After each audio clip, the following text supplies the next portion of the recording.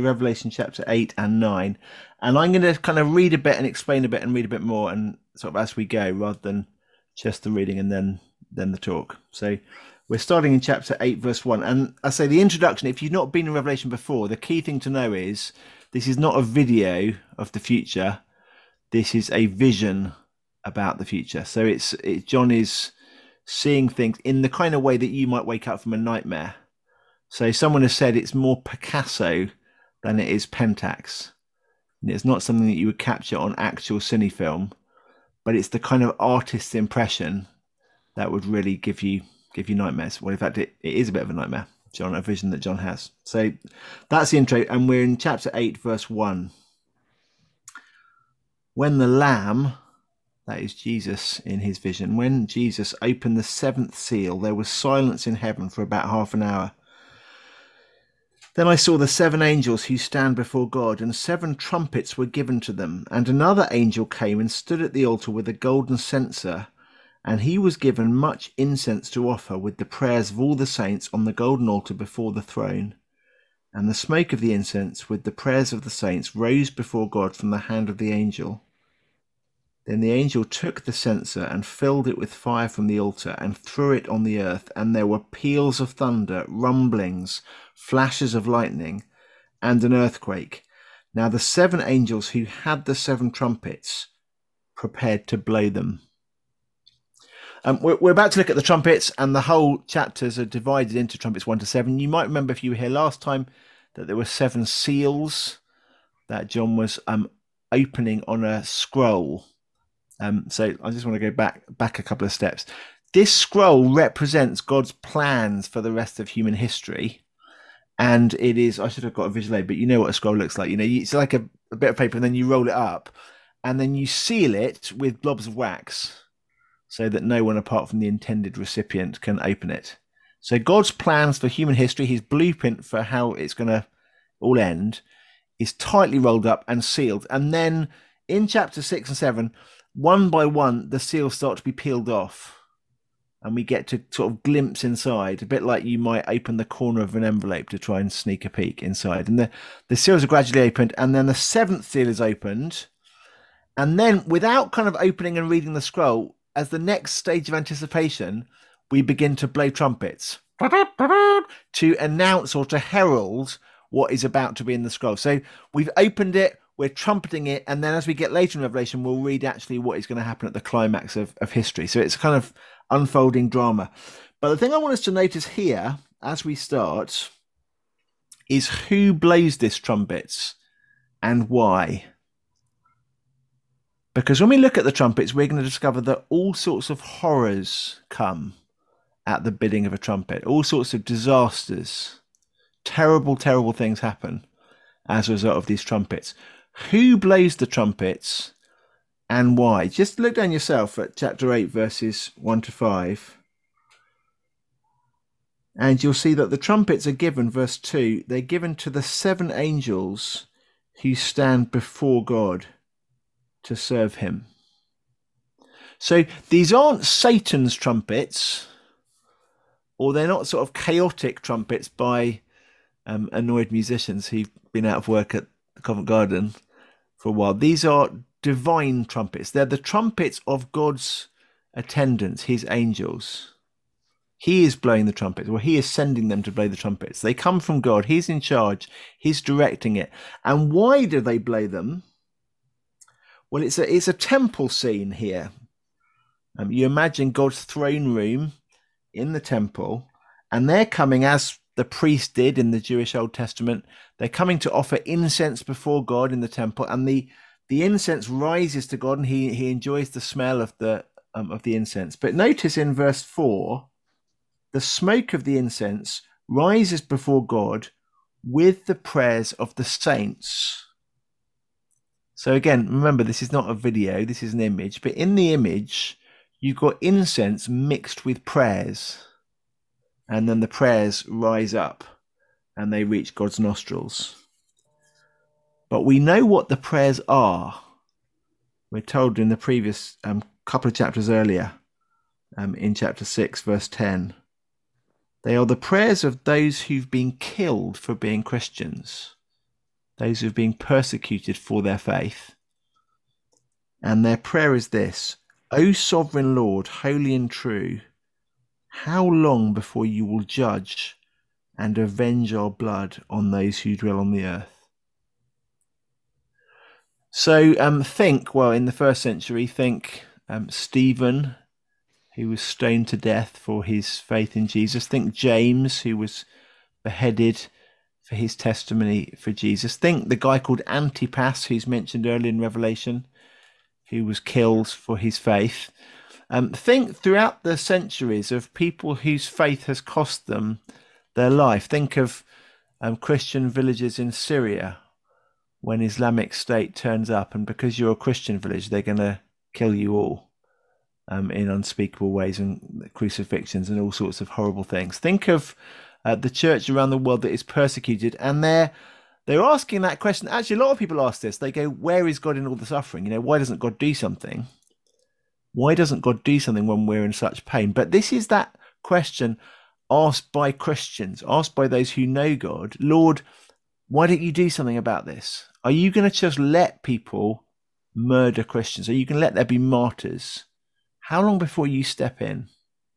And these prayers, pictured by John as mixed with incense, is rising up to God's nostrils. And as he smells it, or as he hears them, the prayers, then the angel took the censer, fills it with fire, throws it down. There's thunder, rumblings, flashes of lightning, and an earthquake. And then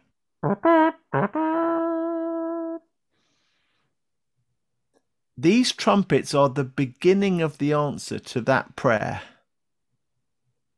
Lord, how long before you show your vengeance against those who've trampled your people? How long before there's justice? Lord, do something. And so God begins to do something.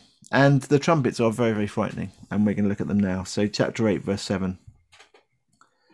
The first angel blew his trumpet, and there followed hail and fire mixed with blood, and those were thrown upon the earth. And a third of the earth was burned up, and a third of the trees were burned up, and all green grass was burned up. The second angel blew his trumpet, and something like a great mountain burning with fire was thrown into the sea, and a third of the sea became blood. A third of the living creatures in the sea died. A third of the ships were destroyed. The third angel blew his trumpet, and a great star fell from heaven, blazing like a torch, and it fell on a third of the rivers and on the springs of water. The name of the star is Wormwood. A third of the waters became wormwood, and many people died from the water because it had been made bitter. The fourth angel blew his trumpet, and a third of the sun was struck, and a third of the moon, and a third of the stars, so that a third of their light might be darkened, and a third of the day might be kept from shining, and likewise a third of the night. Then I looked, and I heard an eagle crying with a loud voice as it flew directly overhead. Woe, woe, woe to those who dwell on the earth at the blasts of the other trumpets that the three angels are about to blow. Now, in Revelation, everything comes in sevens. There were 7 churches, there were 7 seals, there are 7 trumpets, and we've heard 4. And it's pretty bad. I mean, these are pretty frightening.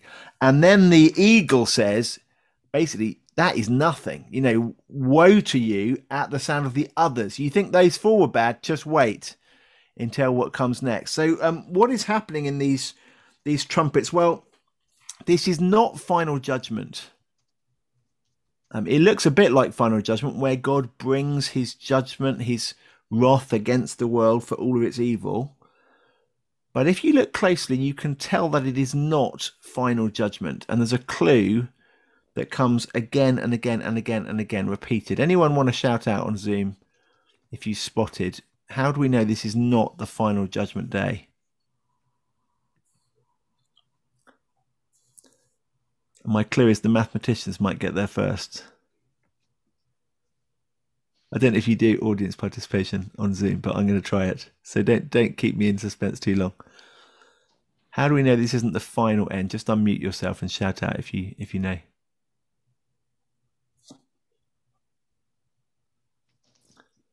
The third of everything.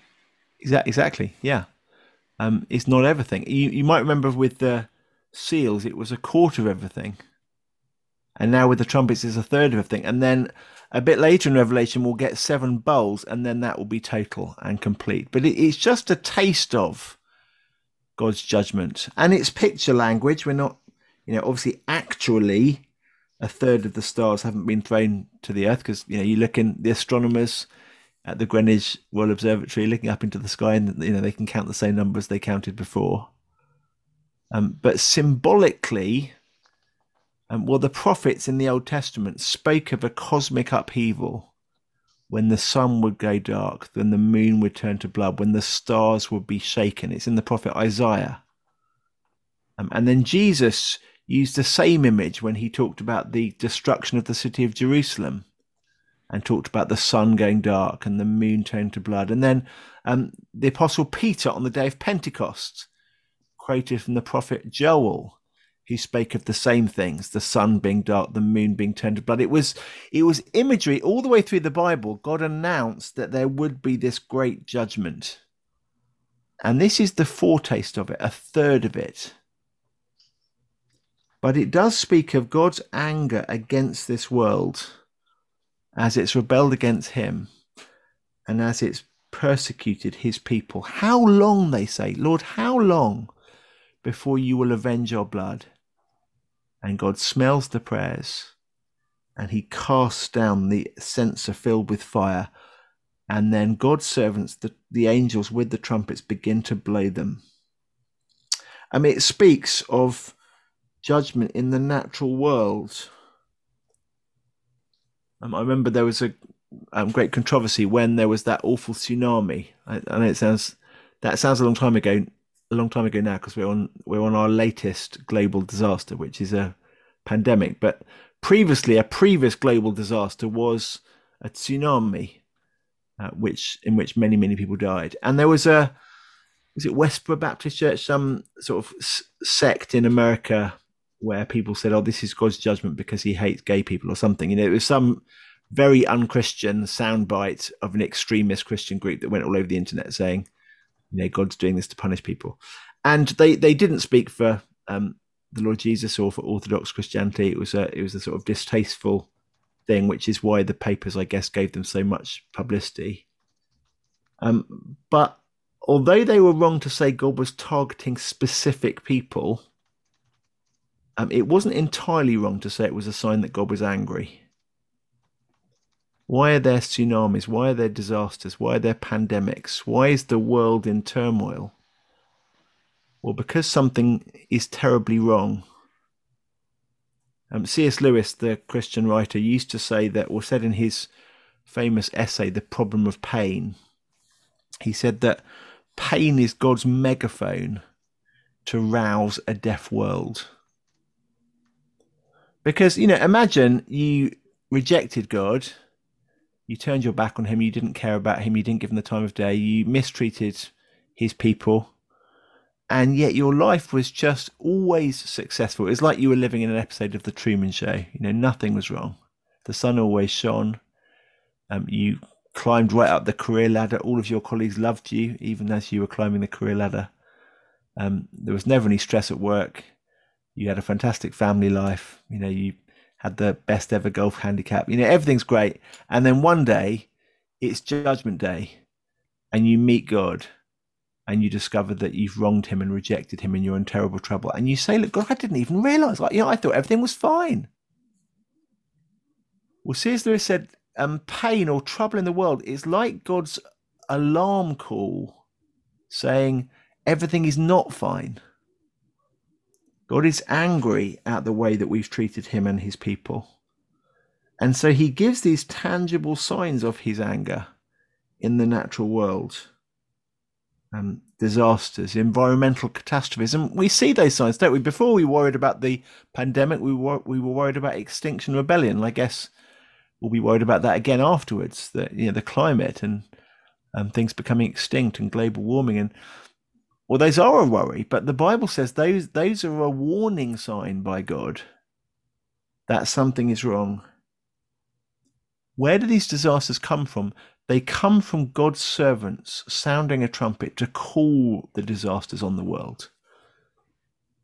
C.S. Lewis, pain is God's megaphone to rouse a deaf world, or just to slightly change it into Revelation imagery, we might say pain is God's trumpet, or pain is 4 of God's trumpets to rouse a deaf world. Actually, there's a sign here in these first 4 trumpets that it's not just disasters, but there's a kind of punishment that matches the crime about it. And the clue is that blood is mixed in with the disasters. So where is it? Verse 7, the first angel blew his trumpet, there followed hail and fire mixed with blood. Verse 8, the second angel blew his trumpet, and a great mountain was thrown into the sea, burning with fire. A third of the sea became blood. Now, you may recognize this image from the book of Exodus, back in the time of Moses, when God sent the plagues on Pharaoh. And one of the plagues was that the river Nile would turn to blood, which is obviously pretty scary and unpleasant and terrifying. But it wasn't just an arbitrary judgment, it was a fitting judgment, because Pharaoh, the king of Egypt at the time, who was brutally oppressing God's people, had ordered a genocide. And Pharaoh said that if anyone were to find a Hebrew male baby, they were to throw it into the Nile. And so you might say that Pharaoh made the water run red with the blood of the Hebrew children. It's a terrible thing. And in judgment, God makes all of the water run red. So it's like God sees the terrible atrocities performed by mankind, and then in his anger, in his megaphone to wake us up, he gives us a taste of the consequences of those same disasters. Pharaoh threw babies into the Nile and it ran red. So God made the whole Nile run red. It's the same here, isn't it? That people are killing Christians. The blood of the martyrs cries out. And then God throws down fire mixed with blood. He turns the water to blood. Well, that's a start, and it's pretty horrific, but it's not all. Because the eagle says, woe, woe, woe to those who dwell at the blast of the other trumpets that the 3 angels are about to blow. Okay, so 4 down, 3 to go, 2 to go this week, and fasten your seatbelts because it's about to get a lot worse. Chapter 9. The 5th angel blew his trumpet. I saw a star falling from heaven to earth. He was given the key to the shaft of the bottomless pit. He opened the shaft of the bottomless pit, and from the shaft rose smoke like the smoke of a great furnace. Now, see the comparison here, because we've already got incense rising to God. The incense rises from the prayers of the martyrs up to God's nostrils. But then the camera angle pans down and we go into this bottomless pit, and from the bottomless pit up comes smoke. So it's a sort of different kind of image, not the sweet smelling incense, but the foul smelling stench of this smoke. And verse 3, from the smoke came locusts on the earth, and they were given power like the power of scorpions on the earth. They were told not to harm the grass or the earth or any green plant or any tree, but only those people who do not have the seal of God on their foreheads. They were allowed to torment them for 5 months, but not to kill them. Their torment was like the torment of a scorpion when it stings someone. And in those days, people will seek death and will not find it. They will long to die, but death will flee from them. In appearance, the locusts were like horses prepared for battle. On their heads will look like crowns of gold. Their faces were like human faces, their hair like women's hair, their teeth like lions' teeth. They had breastplates like breastplates of iron, and the noise of their wings was like the noise of many chariots, like horses rushing into battle. They have tails and stings like scorpions, and the power to hurt people for 5 months is in their tails. They have as a king over them the angel of the bottomless pit. His name in Hebrew is Abaddon. In Greek, he is called Apollyon. And you look at the footnote, Apollyon means destroyer. That is frightening. And remember, this is not a video, it's an image, it's a Picasso, not Pentax. It's evil as you would picture it in a nightmare. And it's kind of like every bit of scary monster all added together. I remember when I was, I don't know how old, but 7 or 8 maybe, I designed a monster. And it's one of the things that my mum kept, to go through along with my school books.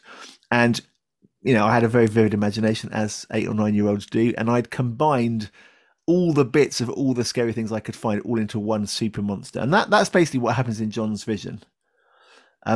Locusts with scorpions' tails, with women's hair, with lions' teeth, with iron breastplates, and when they flap their wings, it sounds like an army. I mean, that is pretty frightening. It's a sort of composite terror picture. I'm not especially scared of locusts. I am quite scared of scorpions. I was on holiday in Croatia, memorably, when a scorpion was found in someone's shoe, and we'd never seen one before. I think Croatians are pretty chilled about them because they're not actually that dangerous, if you know what you're doing, but we didn't know what we were doing, so there was it was a major catastrophe on this holiday. Scorpions, and they certainly hurt, don't they? And everyone knows that it's excruciating pain if they sting you. Locusts I'm not so scared of, because the only locusts I've encountered are crunchy edible locusts, because it's one of those novelty foods that people buy from one of the Asian supermarkets in Covent Garden, I think, and say, try one of these. And, they're pretty good. But locusts in the first century are pretty scary, because a locust means a million locusts, means no harvest, means starvation. I mean, they could wipe out your whole food supply. And so combine the two. A locust mixed with a scorpion, as one writer calls them, a loco-scorpion or a locorpion, a hybrid monster. And clearly it is a representation of evil, of demonic hordes. They come out of this bottomless pit. Their king is the destroyer, another name for the devil. But again, notice that God's angel is the one who blows the trumpet.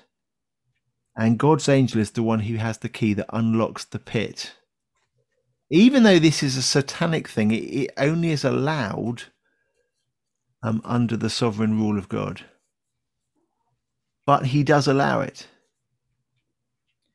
God allows Satan a certain amount of sway. And it's limited. He's not allowed to destroy the trees, verse 4. He's not allowed to kill Christians, verse 4. But he is allowed to bring torment and pain. And you might think, look, why would God do this? Why would God allow Satan sway over this world? It is his megaphone. He's saying, wake up. Something is wrong. And, we do see, don't we, in London, demonic things. I don't mean that you have to go to seances with Ouija boards and be into the occult. I just mean you've got to read the Evening Standard about another teenager being murdered on the streets. I mean, every week you read that, don't you, almost? And doesn't it make you feel sick? And you think this is real evil in our city. And it is. And God wants us to, he'll allow us to experience a little bit of real evil, in the hope that we will realize just how wrong this world has gone, just how much trouble we're in for having rejected him. And it's in answer to this cry, Lord, how long before you bring justice? And God says, well, here's a taste of it now. And he blows the first trumpet, the second trumpet, the third trumpet, the fourth trumpet, and a third, a third, a third, a third. Just this foretaste. And then the eagle says, woe, woe, woe at the other trumpets. Then we hear the fifth trumpet, and it's pretty bad. Then verse 12, the first woe has passed. Behold, 2 woes are still to come. Then the sixth angel blew his trumpet. I heard a voice from the 4 horns of the golden altar before God, saying to the sixth angel who had the trumpet, release the 4 angels who are bound at the great river Euphrates. So the 4 angels who'd been prepared for the hour, the day, the month, and the year were released to kill 1/3 of mankind. The number of mounted troops were twice 10,000 times 10,000. I heard their number. And this is how I saw the horses in my vision and those who rode them. They wore breastplates the colour of fire and of sapphire and of sulphur, and the heads of the horses were like lions' heads, and fire and smoke and sulphur came out of their mouths. By these three plagues, a third of mankind were killed, by fire and smoke and sulphur coming out of their mouths. For the power of the horses is in their mouths and in their tails, for their tails are like serpents with heads, and by means of these they wound. I mean, if you thought the locust scorpions were bad, then maybe the lion horses with tails that are snakes are worse. I mean, my godson had a field day during this. It's a frightening monster. Let's put it together where we got so far. We've got one final point. God's in charge. He calls the shots. His angels blow the trumpets. Why? In response to the sweet smell of incense of the prayers of God's people, saying, Lord, how long until you bring judgment, until you bring justice, until you avenge our blood? And it's not Judgment Day yet, but it's a taste of Judgment Day. God has put enough trouble into the world to show us that Judgment Day is coming. And then we hear trumpets of natural disasters and pandemics and tsunamis, and we hear trumpets of evil unleashed and terrible, terrible evil. And then comes the grim, unexpected punchline, verse 20. The rest of mankind, who were not killed by these plagues, did not repent of the works of their hands. They didn't give up worshipping demons. They didn't give up idols of gold and silver and bronze and stone and wood, which cannot see or hear or walk. Nor did they repent of their murders or their sorceries or their sexual immorality or their thefts. This is the frightening thing, that God can bring trouble on the world and no one pays attention. Or at least, I mean, people suffer, but it doesn't occur to people to turn back to God. And I think that for me, that has been one of the most astonishing things about this pandemic. You'd think that the whole global economy in crisis, you'd think that the whole global healthcare system in crisis, you think that many people, almost everyone maybe in the world, knowing somebody who has died. You'd think, wow, what would it take to convince us that we were in trouble? And you compare to past disasters, the Black Death or the bubonic plague or the Great Fire of London, and people turned to God and cried out to God, Lord, have mercy on us. Forgive us for the evil that we've done. And you look at this one, and I mean, there's been lots of responses in terms of the government and in terms of trust in the vaccine and all sorts of responses, but very little by way of repentance, calling it. And that's what Revelation chapter 8 and 9 anticipates. Great horrors, but still people don't turn back. And that's a kind of depressing note to end on, isn't it? Except it's not quite the end, because this isn't the end of the section, and you'll be carrying on in chapter 9, 10 and 11, and you must come back, because there's something that happens in chapter 10 that does make the difference. Suffering by itself does not rouse a deaf world. C.S. Lewis was wrong. Pain does not wake people up. But in chapter 10, we add to the pain the witness to the Christian gospel, the gospel of hope and forgiveness and a new world free from suffering. And it turns out if you put the two together, then people's lives can be changed. If life is hard, lots of people are finding life hard right now. They're not turning back to God.